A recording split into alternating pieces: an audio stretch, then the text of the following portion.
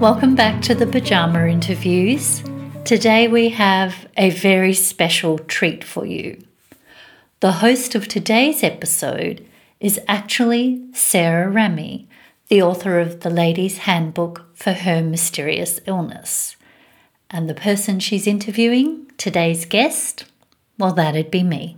A little discomforting in some of my vulnerability and a beautiful laugh and sharing together.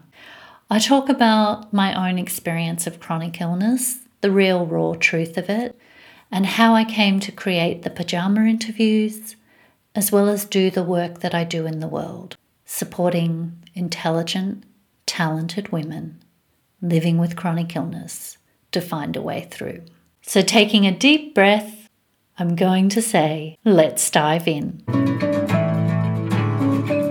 Hello, Michelle, and welcome to your own PJ interview. Thank you very much, Sarah.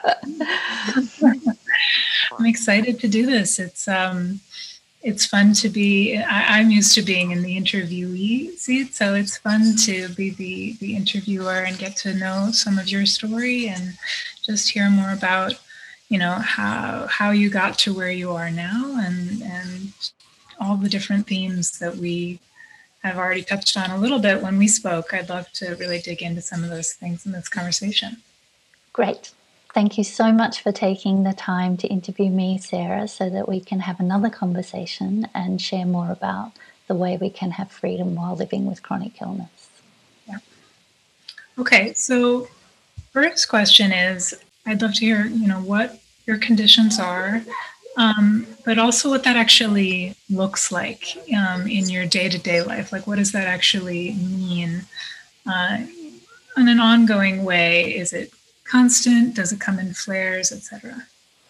So I have two conditions. One is an autoimmune condition where a protein in my blood attacks my liver cells and scars my liver to lead to cirrhosis. So untreated, that's where that goes.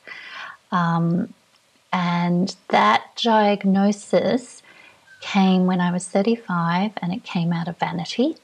I had dark circles under my eyes and I went to my ordinary doctor and I said to her, I've got these dark circles under my eyes and makeup won't cover them. Can you have a look and see what they are?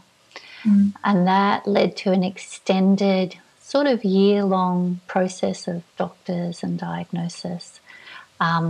And it's a condition where the liver is inflamed and it's called autoimmune hepatitis. And it's not a viral condition. It's where this protein in my own blood is scarring my liver and inflaming it. So my immune system is very active and thinks that my liver is an organ donation. Mm. That journey, I was very fit at 35. I did dance classes, I did personal training, I did yoga every week. I walked fit, healthy, vibrant. And the treatment for that condition at that time was a very heavy dose of steroids and an immunosuppressant at a very high level. And that made me sleep 18 out of 24 hours a day. And I was working and basically might catch the train to the office. And by the time I got to the office, I was exhausted and had to go straight home again and sleep. So it wasn't functional. And when I wasn't taking the treatment, all of my energy, vitality, and vibrancy came back. Mm. So we can talk a little more about that process, but what happened for me is that I made the decision not to take treatment, and they gave me about 5 years to organ failure without treatment, and it was unsustainable for me to live with that level of fatigue and total incapacity when I had the option without treatment to feel so well. Right. So that's what I decided. And as the story moved along, new treatment came along. And there came a day where I was at the hospital and they said, you take treatment today or you're 6 months from irreversible organ damage. And at that time, I trusted the new clinician that I had and I took the treatment. And I immediately was bedbound for about 5 or 6 months with no energy, no capacity. But it did start to reverse and heal some of what had happened with the liver. And that was my first deep dive into the face-to-face conversation with mortality at that level, which had always been part of the conversation. So I'd faced it intellectually and emotionally along the journey, conceptually, but this was a very real conversation physically. And I took a long time to recover from that, but I did recover. And now what that means is I take immunosuppressants that have almost no effect on me. They have some weight gain in them.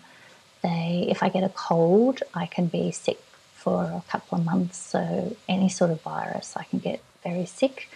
But we have an agreement that my immune system is fantastic. So if you take it off the leash and you take a couple of days off suppressing my immune system, it will kick that cold to the curb. And that's the agreement, is to sort of just take it off the leash for a couple of days and then let it run.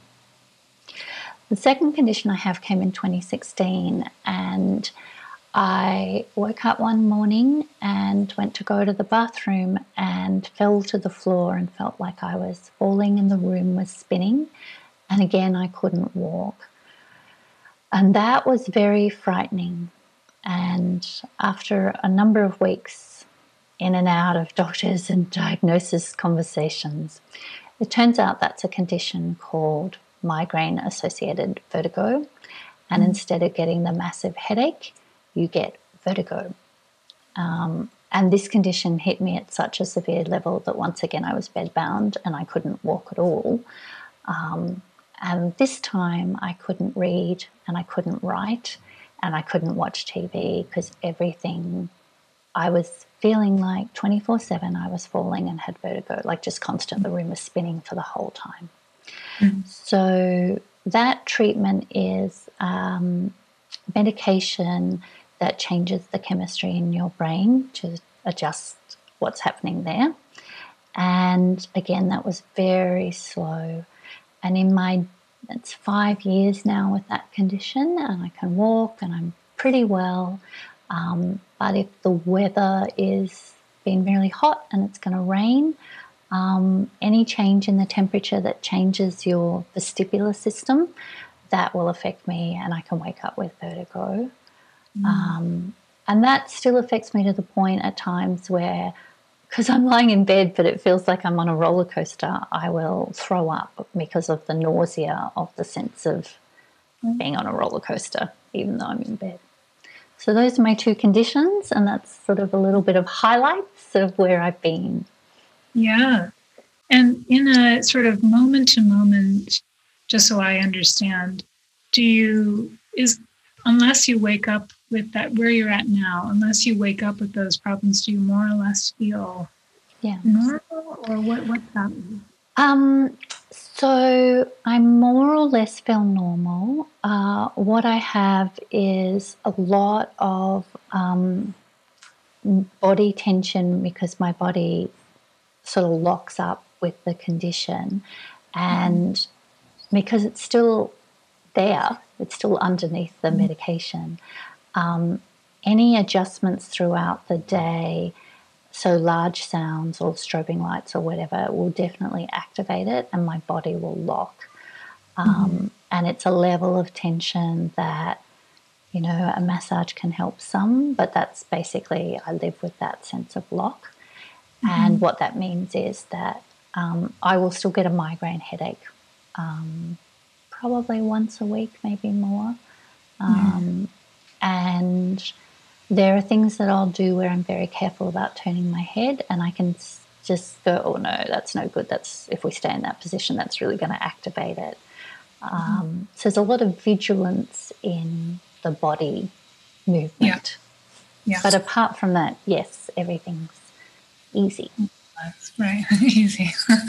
Just a little vertigo now and then, and being bedbound here and there, no problem. And so, in addition to the physical, what is the emotional weight that comes before we get to some of the Yeah. positive things? Like, what are Yeah. some of the Yeah. difficult things that have come with that in terms of what you have to deal with or carry with you or process things like that that were not there, when you were, as you described, sort of healthy and well and vibrant? Yeah.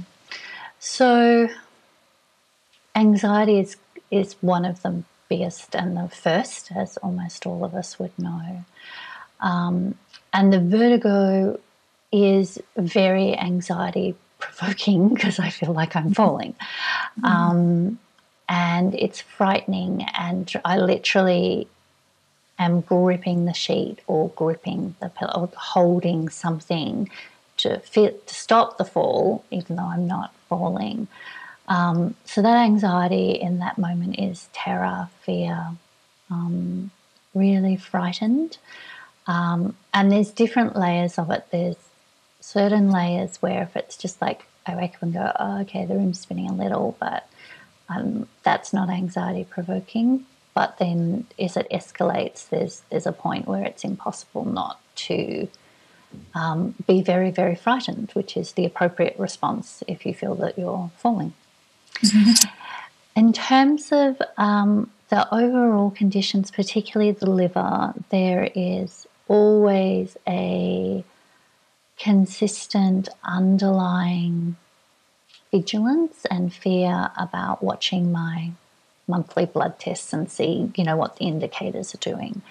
AIH is not curable. It is only managed. It can have flares, and the immunosuppressants can stop working for reasons they don't know. So I always think autoimmune conditions are code for we've got no fracking idea. That's what that stands for.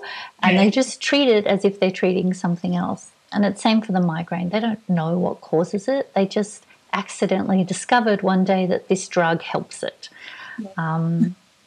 So for me, there's always that sense of the invisibility of the illness, and, that you look well or you look great conversation. And can you talk a little bit about that, about particularly that relationship of having an invisible illness and like a chorus of people around you saying, but you don't look sick or you look great or, things like that. How I know that for me, that's one of the most difficult things. Yeah.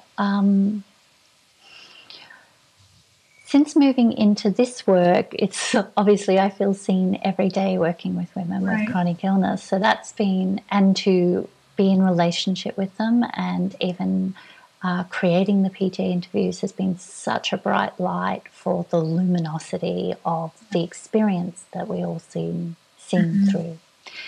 The biggest sector or aspect of my life previously where this affected me was going to work and trying to work and having the fatigue and pretty much looking well. Nobody can see vertigo and nobody can see an inflamed liver, and they can't see the drugs and they can't see the effect on you of the drugs. So while at work, I would, because I would feel slightly off balance, I would run my finger along a wall as I was walking past the wall at the office just to give my physical sensation if there's a wall, there's structure.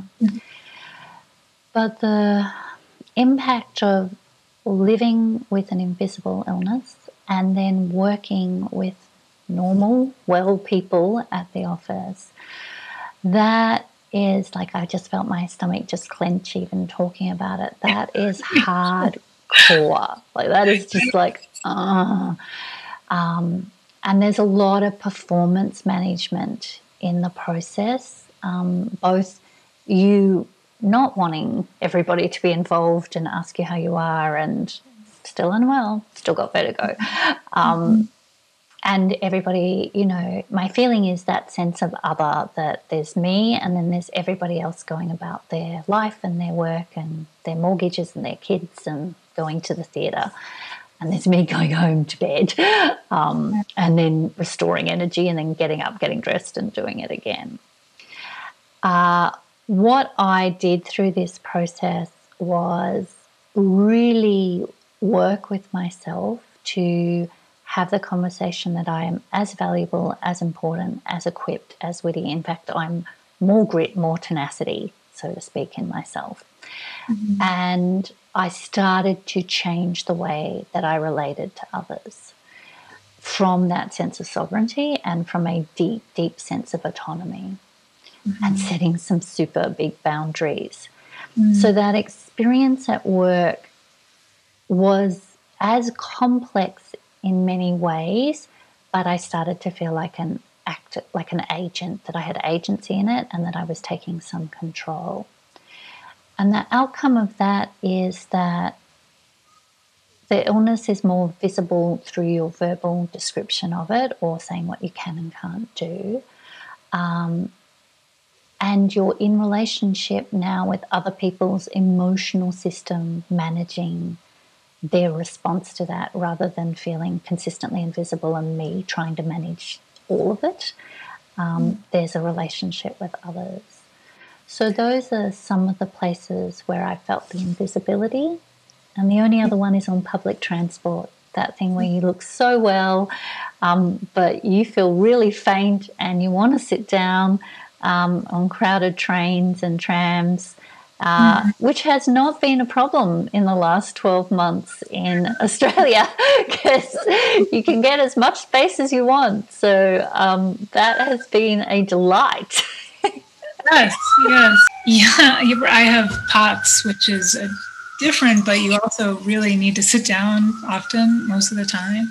And if you're in a crowded situation, it's very anxiety provoking because nobody can tell that you need this. You don't have a cane, you don't have some sort of external signifier, and that can be really just difficult. Because it's interesting, because it really does over time. I think this is so much of what you're going to do or part of what you'll do in your course with women, is to really talk about how to learn to step into that sovereignty, as you would say, to learn to advocate for yourself, and to learn not only your own worth, but you're worthy of being seen as you actually are. And that this is something I think about a lot, because I'll be on a Zoom with some old college friends that I'm not really close with anymore, and so we don't talk about my health stuff very much. It's just there to catch up.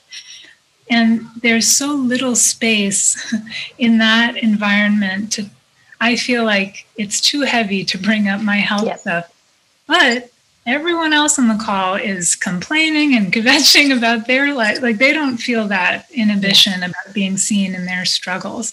And it's a really interesting, I think, difficult, like, it's something that I feel like I've really managed in some areas of my life, but sometimes I still, it's a challenge to be like, okay, so how do I feel more seen in this situation? So I would love to hear a little bit about what are some of the ways that you have done that work to make yourself visible in a way that feels empowering and better. Because there's so much, I think, medicine in being seen. So, like, what are some of the ways that you were able to bring kind of that witness into your own life? Yeah, so some of the things I did in the first round of being bedbound and being so sick, and having that conversation with death, there's an incredible strip back in your life. Like, there's not a lot of people that you see. The people who come to you are helping you physically, like they're getting groceries for you, or they're cooking dinners for you, or whatever. And for me, that was probably one of the most difficult emotional and cognitive, like mental, conceptual experiences of my life. Because I had left home at 17, I had cared for myself. By this time I was 42, so over 20 years. I'd earned my own money. I'd lived alone for a very, very long time, so well over a decade by this time.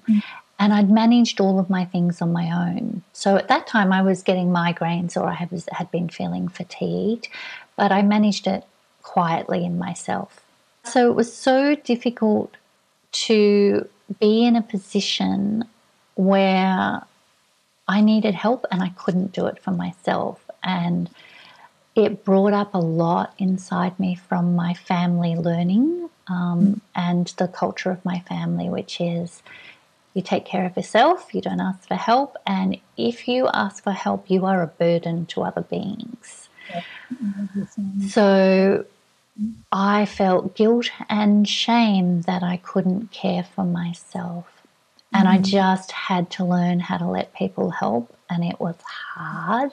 It was emotionally hard, and I had to meet all of those thoughts and beliefs from childhood and teens about what I had been taught, and in many ways rewire, re-meet them, speak to those younger parts of me and say, actually, this is a situation where help is important.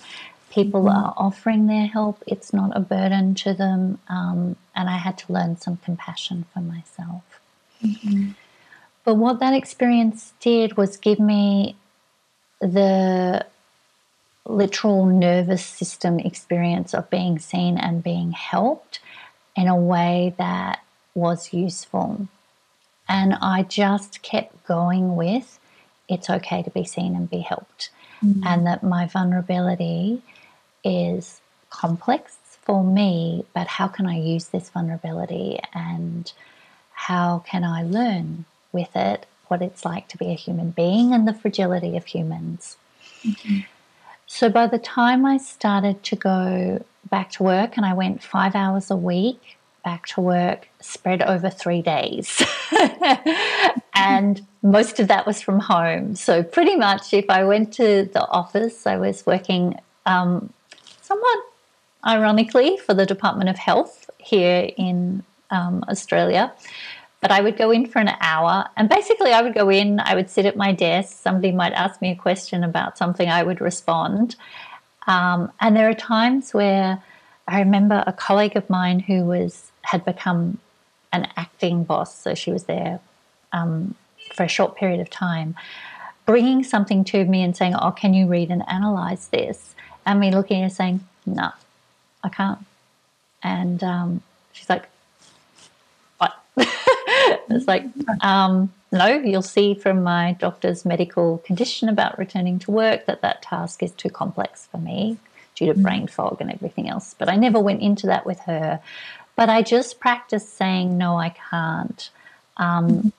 And feeling it was an education for the other person about boundaries, and it was good for me. And I just kept going to my edge, practicing saying no, asking for what I needed. And I had a deep sense that other people's discomfort was great for them to learn how to manage their discomfort with me setting a boundary. That's very evolved. There's a lot of people, I myself included, it's been a real journey to really, I think, appreciate that perspective and not feel like setting a boundary is a violence against somebody else. Like that is how it can feel to some people like me.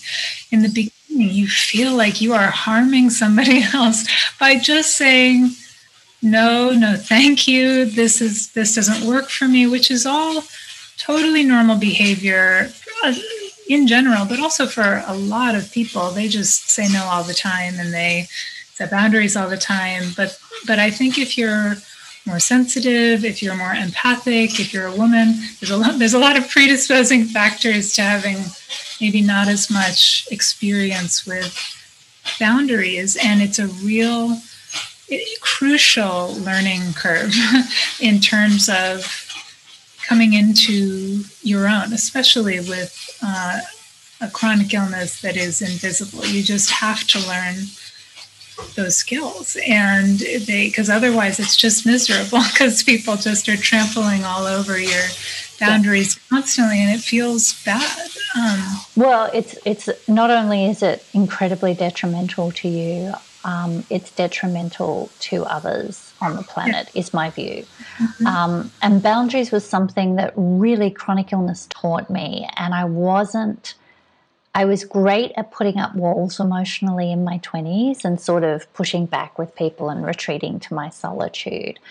Uh, but with the diagnosis of the liver condition, I was very open because I was felt at the mercy of the doctors and the discussion and the treatments.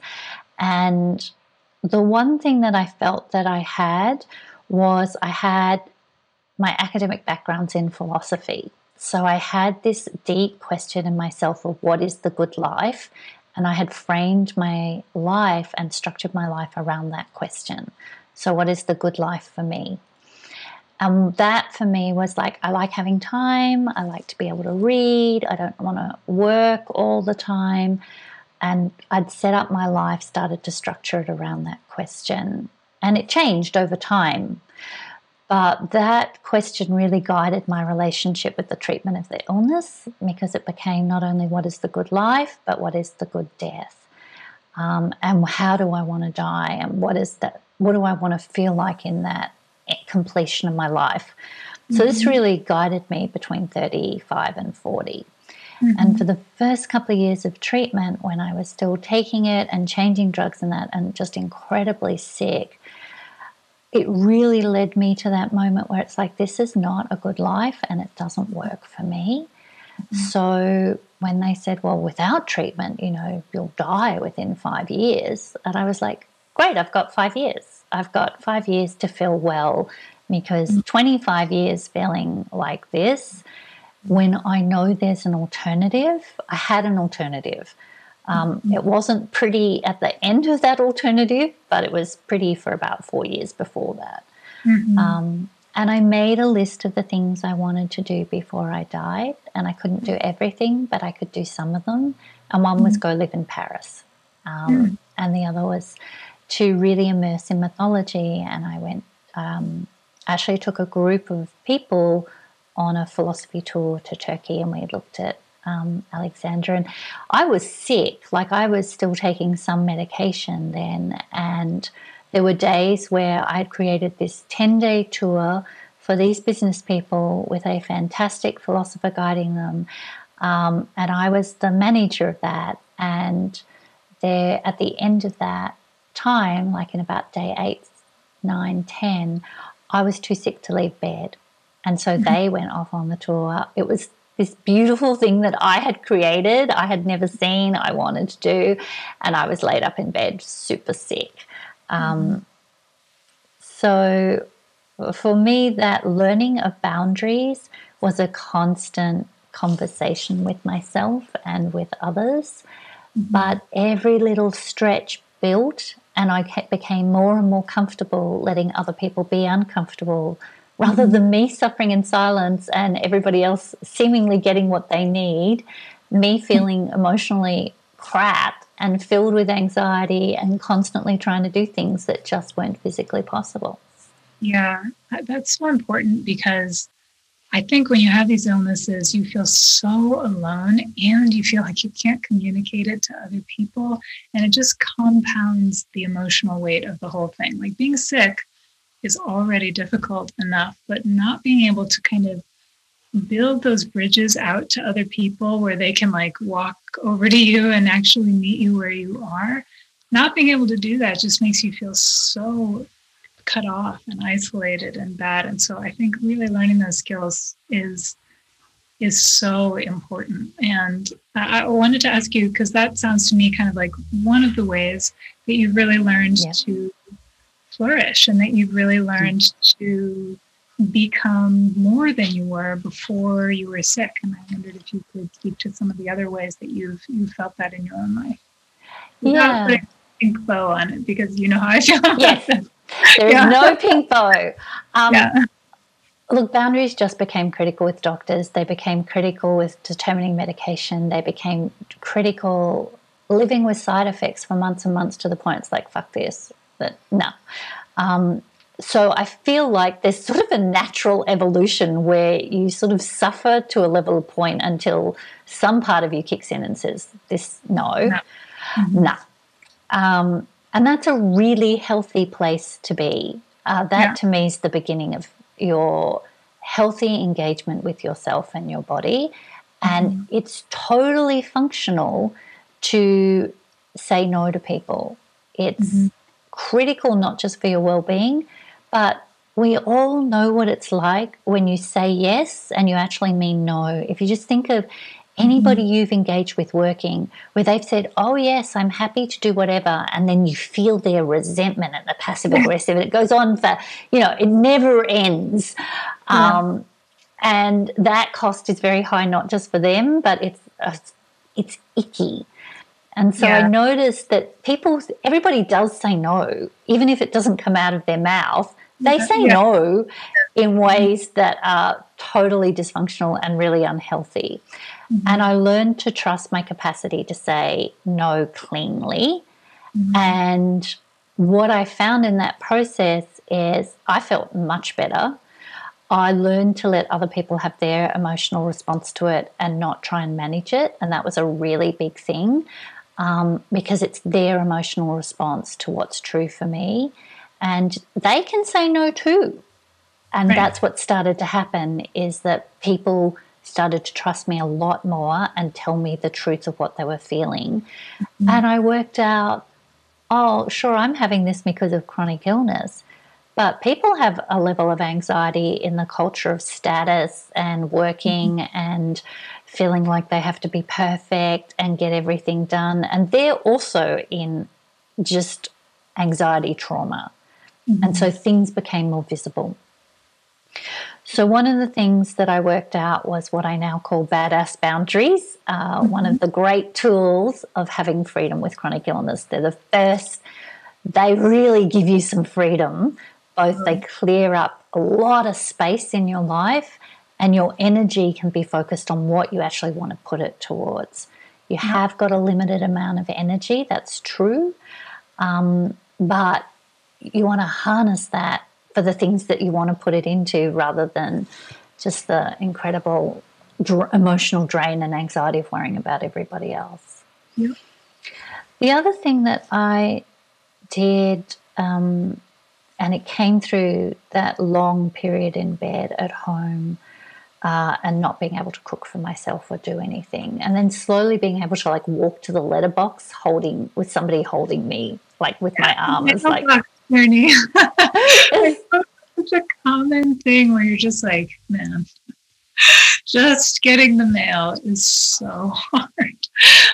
Good God. I don't know why that one thing I think comes up a lot with people who have very severe fatigue issues. There's something about the journey to the mailbox. It's the first thing that you do when you get out of bed.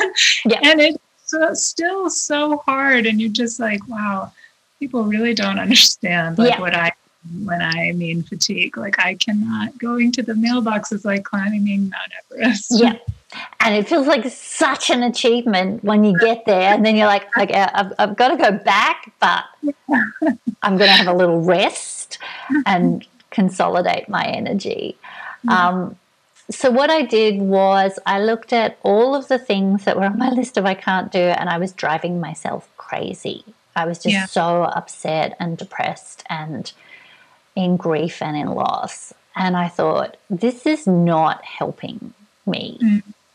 So I wanted, and then everybody's having those conversations with you where they're like, oh, poor you, and oh, I don't know how I'd cope with that. And it's heavy, it's icky, and it does not feel good, and it's not the way I want to be in relationship with myself.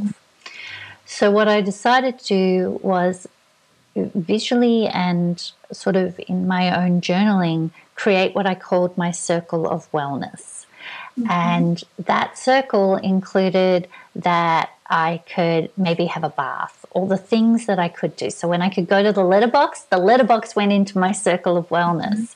Instead of I can't go to the market to get food, I can't write something because of brain fog, blah, blah, blah. I started to focus on my circle of wellness and work out what was in it. Yep. And this process gave me the joy of achievement in my circle. And then every time something was added to my circle of wellness, there was this expansive joy. And then when things relapsed or my circle shrunk, What I was doing was changing the conversation with myself and others, that I'm not going to talk to you about illness. I'm talking to you about my wellness and what's in my wellness sphere. And this is what I can do. And that fundamentally changed my relationships, because instead of saying, no, I can't, no, I can't, no, I can't, and just feeling that weight and that heaviness and that sense of incapacity, but also feeling just like I've got nothing to contribute here. When I started to talk about what I could do, you can see in my energy, in my face, there was this joy. And that's what I talk to people about. This is what I can do. And I did not ask myself to compare my circle of wellness to everybody else, family, friends, colleagues. I looked at the people who were my peers. So when you go to a hospital and you go for treatment, you will have other people in the waiting room beside you. And they are my peers. Not the well people. These are my peers. This is my community. And when I see the courage, the grit and tenacity of, in a liver clinic, you have people with oxygen tents, oxygen tanks, and who are yellow with jaundice. And these are my companions, even though I look well. And these women and men of all ages get up and find their way to the hospital for treatment. It's like, are you fucking kidding me? What does that take? And to be out in the world where it is visible what they're dealing with. It's like, these are the most courageous, powerful, respect to these people. This is my community, and this is what they face, and this is what they do with their time. And you can hear it in my voice and in my energy. It's like, this is the ground, and this is the ground we stand in.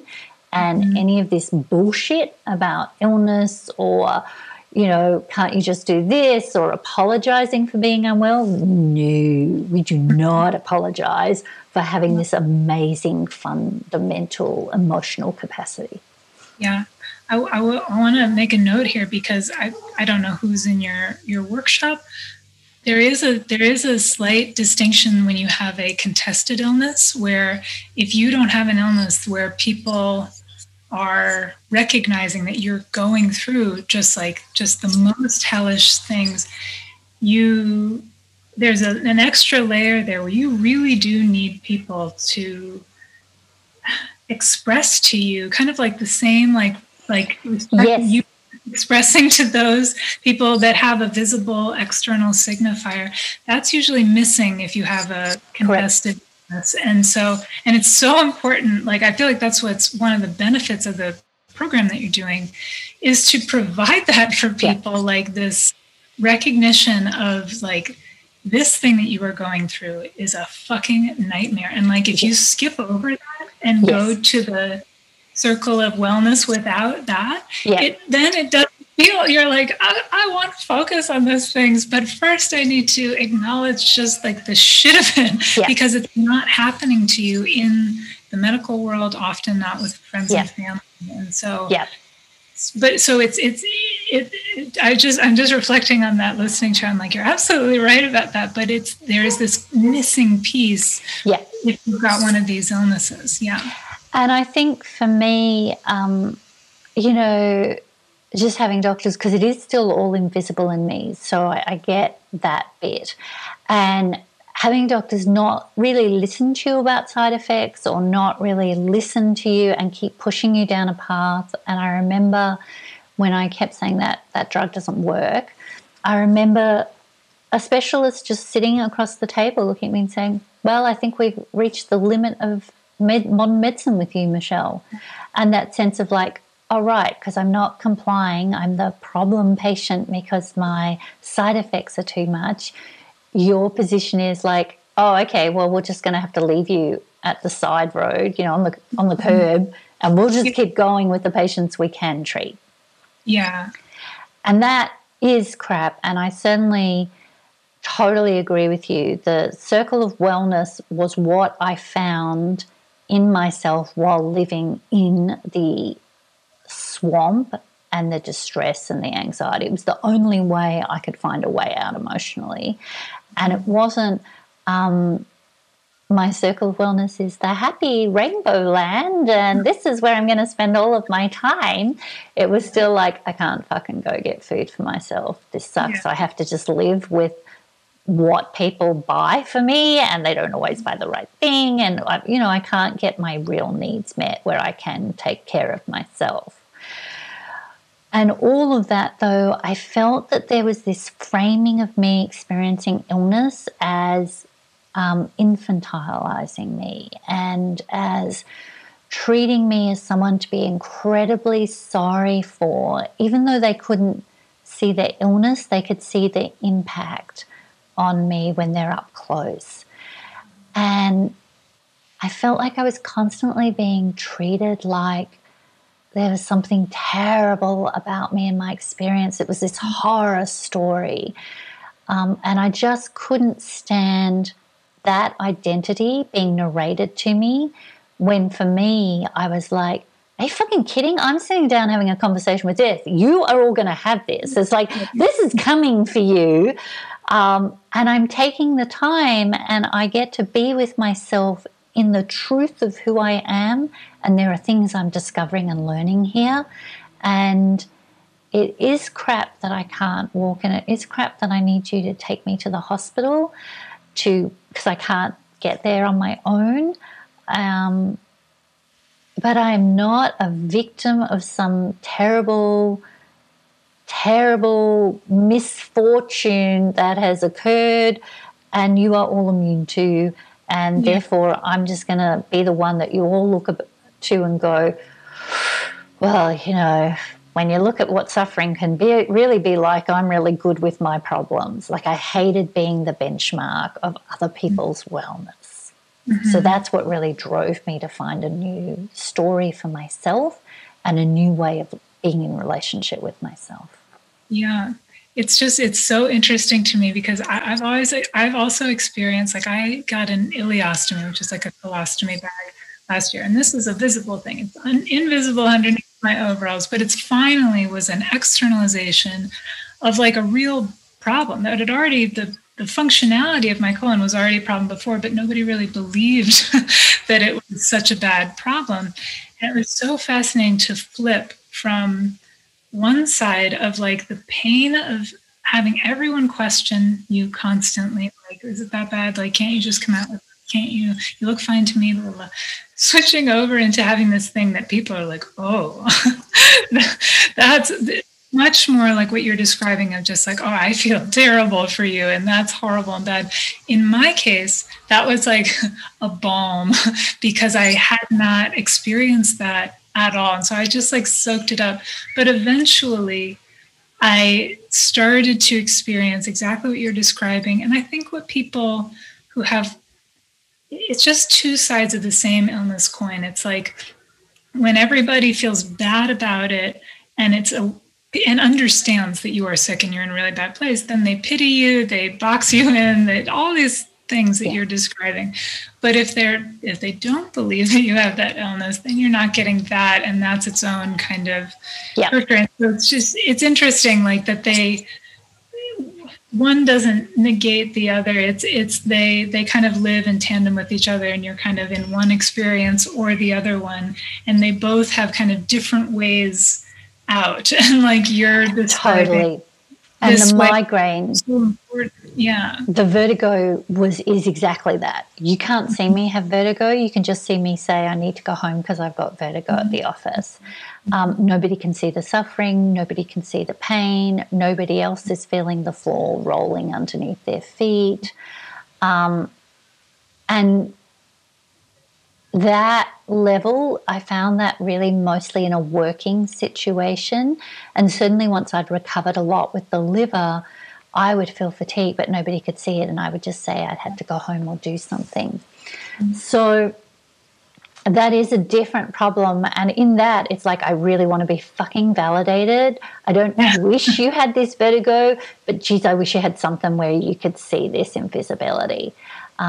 And it was even with some of my dearest, closest friends who just, you can see people get tired of you talking about the illness and the impact on, like, aren't you better, Yeah, etc. they're like in private. They're like, I miss when friend A Yes, could do all this with me. exactly. And when I Sorry, see her, it's we patient. just have to have this heavy conversation. Yeah.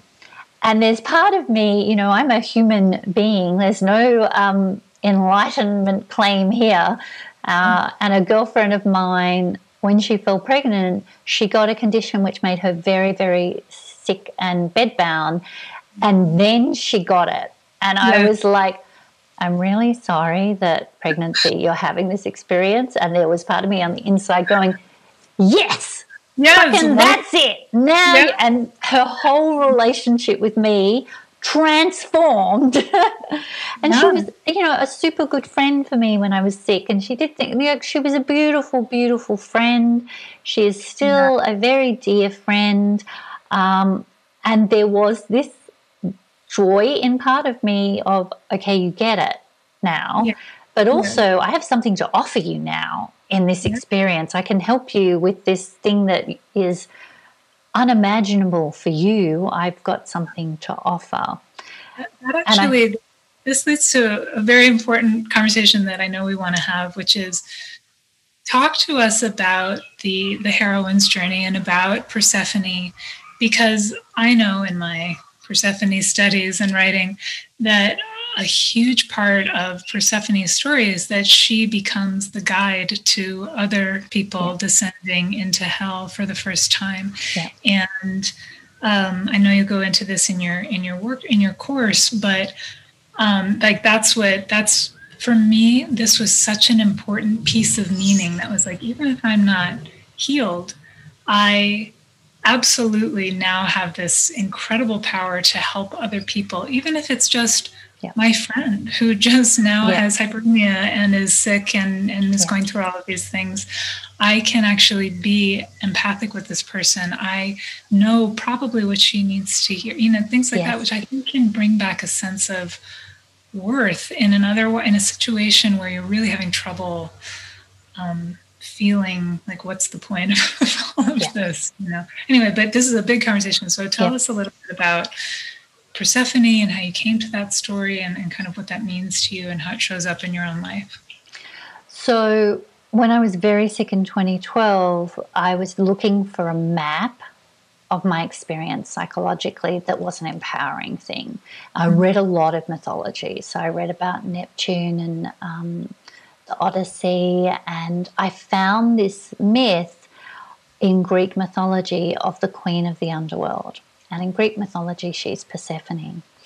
And I had some very visceral experiences in this because I was sitting in that conversation with death and I didn't know what was going to happen. And I was reading these myths, and there was a moment where I just felt this presence of her, and she was the way in which I was going to have a conversation with death. And she was the guide, because that's what she is in Greek mythology. She's the bridge, she's the guide into death and into the underworld. So she has her own story, and I immersed in that and found in it, as you did, Sarah, this fantastic map for the psychological journey of illness. So Persephone is a maiden. She's hanging out with the other goddesses in a meadow, and the earth opens up, and Hades, the god of the underworld, comes up and snatches her and takes her down to the underworld. And we don't know. You may recognize if you are a healthy person walking through the field of daisies, and then up through a crack in the earth comes your horrible illness, and through no fault of your own sucks you down. And we don't know a lot about her descent at that point in time. And I think it's really important when we talk about Greek myths to remember they are written by men. They are in a culture which validated men. And that's super important. And you and I know that there's more to this story historically, which we can talk about at another time. But she's taken down to the underworld. And one of the things that happens in that process is she becomes the queen of the underworld. And she goes into that space and she becomes sovereign in it. And then there's a process through which the world has gone into grief. Her mother has sent the world into winter. There's a negotiation between the gods, and it's agreed that Persephone can come up to the overworld, or what I think of as the overworld. Mm-hmm. And there's variations in the myth, but for the point of succinctness, yes. She comes up 6 months of the year, and that is spring and summer, and she comes back down and she is queen of the underworld. And as you read this myth, for me what happened is it's like, oh, hang on a sec. This is sovereignty. I know how to move in the underworld. I know how to move in the grief. I know how to move in the despair. I know how to move with that sense of not knowing what is going to happen, with the uncertainty. And it is a different experience of time and space when you are in an underworld journey, and chronic illness is that journey. Yeah. And there is a way that all of that swampy mush, just rubbish in your own psyche and in your own world, all of that experience can move you into your sovereignty in the underworld. And when you come and speak to the external world, you can speak from that power, that grit, that vulnerability, which knows how to be vulnerable and set a boundary. Like, it is an awesome, empowering process if you work with this map. If you want to work with the map that status and working, 12 to 16 hours a day, 6 days a week, and buying amazing luxurious handbags and partying all night, if you want to work with that map as an empowerment map while you're living with chronic illness, you ain't going to get the match. It's just going to, that comparison. It's going to make you feel like a failure. It's going to make you feel like I talk about this, about how the other journey is the hero's journey, and we all kind of relate to that because it's in our faces all the time because of movies and books, etc. But you do start to identify with that, and so you see this a lot in chronic illness narratives, that everyone expects you to slay the dragon of illness, and with chronic illness, you can't. It's not going to happen. No, so you just feel like you are going to set off on this journey and you're going to go through all of these difficult experiences, but at the end of it, you're going to emerge healed miraculously. And that is how you will know that the journey is over. And that is not what happens with Persephone. This is a cyclical story, as you said, where she comes up to the upper world and then back to the underworld, and the upper world and the underworld. And that's very common in chronic illness life. And it's empowering that you do learn boundaries along the way. And you're going to have this experience, particularly in the, you can be with chronic illness 20, 30, 40 years of your life. And there will be times where generally you might feel better, and there are times where you feel rubbish. But when you hit those rubbish times, they can be extreme. And the only map that made sense to me was the Queen of the Underworld process. Mm-hmm. So what I did for myself is I was reading this mythology. I took up, it's like, this is my fucking journey. This is who I am. This is what I'm doing. This is the outcomes of this experience. And I know things that an overworld journey doesn't. And I know how to be with despair. And I know how to be with pain, as horrific as it is. I know how to stay connected with myself and not plunge myself into a whole lot of self-mutilation, like emotional, just slicing myself up emotionally and becoming fodder for everybody else's comparison about how good their life is. Mm-hmm. I refuse to do that. Yeah. So when people went through divorce, when other people went through mortgages or redundancy or whatever, I had a toolkit. But this toolkit for me is so powerful for chronic illness because it is made for this journey. And what I did was, I've spoken about the boundaries and I've spoken about the circle of wellness, and I designed courses for women that run through this myth. So they're practical. They're not let's just all talk about the myth and, sit in book club and read about the Yeah. myth. That's not helpful. They're like, what do you need in this journey and what do you get with Persephone? And you need some badass boundaries. Here's how they look. Here's how to get them. Here's how we practice them. We use the circle of wellness because that is a useful, empowering process for yourself. Mm-hmm. We look at how to create meaningful work for yourself because an overworld notion of working doesn't map well with living with chronic illness, but you can flourish and you can have work that is meaningful for you and where you have a contribution to make. So you and I have been sort of talking about the work that I do, and let's be really specific for women listening to us. I run a series of courses. There's a 6-week course called Finding Freedom with Chronic Illness, and that's where we really look at the story that we've inherited about illness. All of this sort of medieval narrative that is still running out in the world about illness being something you have to overcome, you have to fix, you have to be fixed, and it being this terrible misfortune is not a great empowering narrative for you with your own psyche. And there are many other narratives you can work with, and you can work with what I think of as the power of illness. Not in some great gratitude journal, that's what we're going to do in fluffy rainbows, but we're actually going to look at how the grit and the vulnerability, your tenacity, the boundaries, how they are the power that you can live with, and they're built through illness. Mm-hmm. The second thing I run, which is launching in April, is an 8-month program called Queen of the Underworld. And this is a deep dive into the psychological territory and the practicality of how do you want to work? What is your capacity? What are the possibilities? And we go through this process. There's a logical part for your conscious brain, but once you start to have a new narrative of illness, once you start to feel into that sovereignty, you practically work with that sovereignty.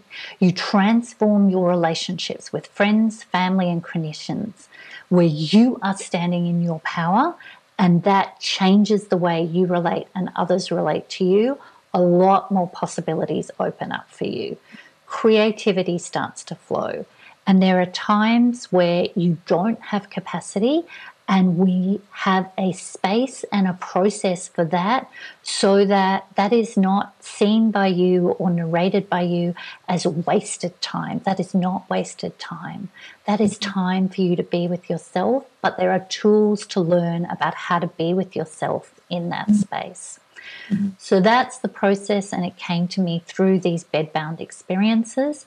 Mm-hmm. And exactly what you're saying, Sarah, about the different types of illnesses, the capacity I had with the liver bedbound time was I could read, I could write, I could watch TV. With the migraine-associated vertigo, I couldn't do any of those things, and I couldn't chat to people because their movement was disturbing for me. Mm-hmm. So there were other tools I had to use in that process, and a lot of the tools I had from the liver didn't work for that. But Persephone still worked as a map, and there are other tools I found. And there's the tool of unbelievably kick-ass compassion for yourself, like the boot camp of compassion and what that really means. And this is not compassion so you can give compassion to everybody else. This is like, what is it like to be with yourself when you can't do anything, when it's all stripped back? How can you work still with your psyche and, quite frankly, remain fucking sane? Remain as sane as possible. Which is also a cyclical, repetitive process. It's not something that you do once or twice or 3 times. I assume in your class, it is a practice that you learn that you are going to have to come back to over and over and over again. But it's so empowering to have a practice like that of self-compassion, of self-forgiveness, because otherwise the world is kind of setting you up to sort of have the opposite of that, like, because you're not meeting the benchmarks that are put up in the world around you. And so it's really easy to start feeling poorly about yourself because you're just not ticking the boxes that everybody else is ticking. And so you really having a real practice of self-love, self-compassion, self-forgiveness, like cheerleading. I just, or self, like there's just so many things that I just feel like are so, if only I could go back to the beginning when I got sick and went through, I mean, probably a decade of feeling. Exactly. And so to have those tools early or wherever you are, but to get them now, I feel like it's just such a profound gift for people. That's how it is for me.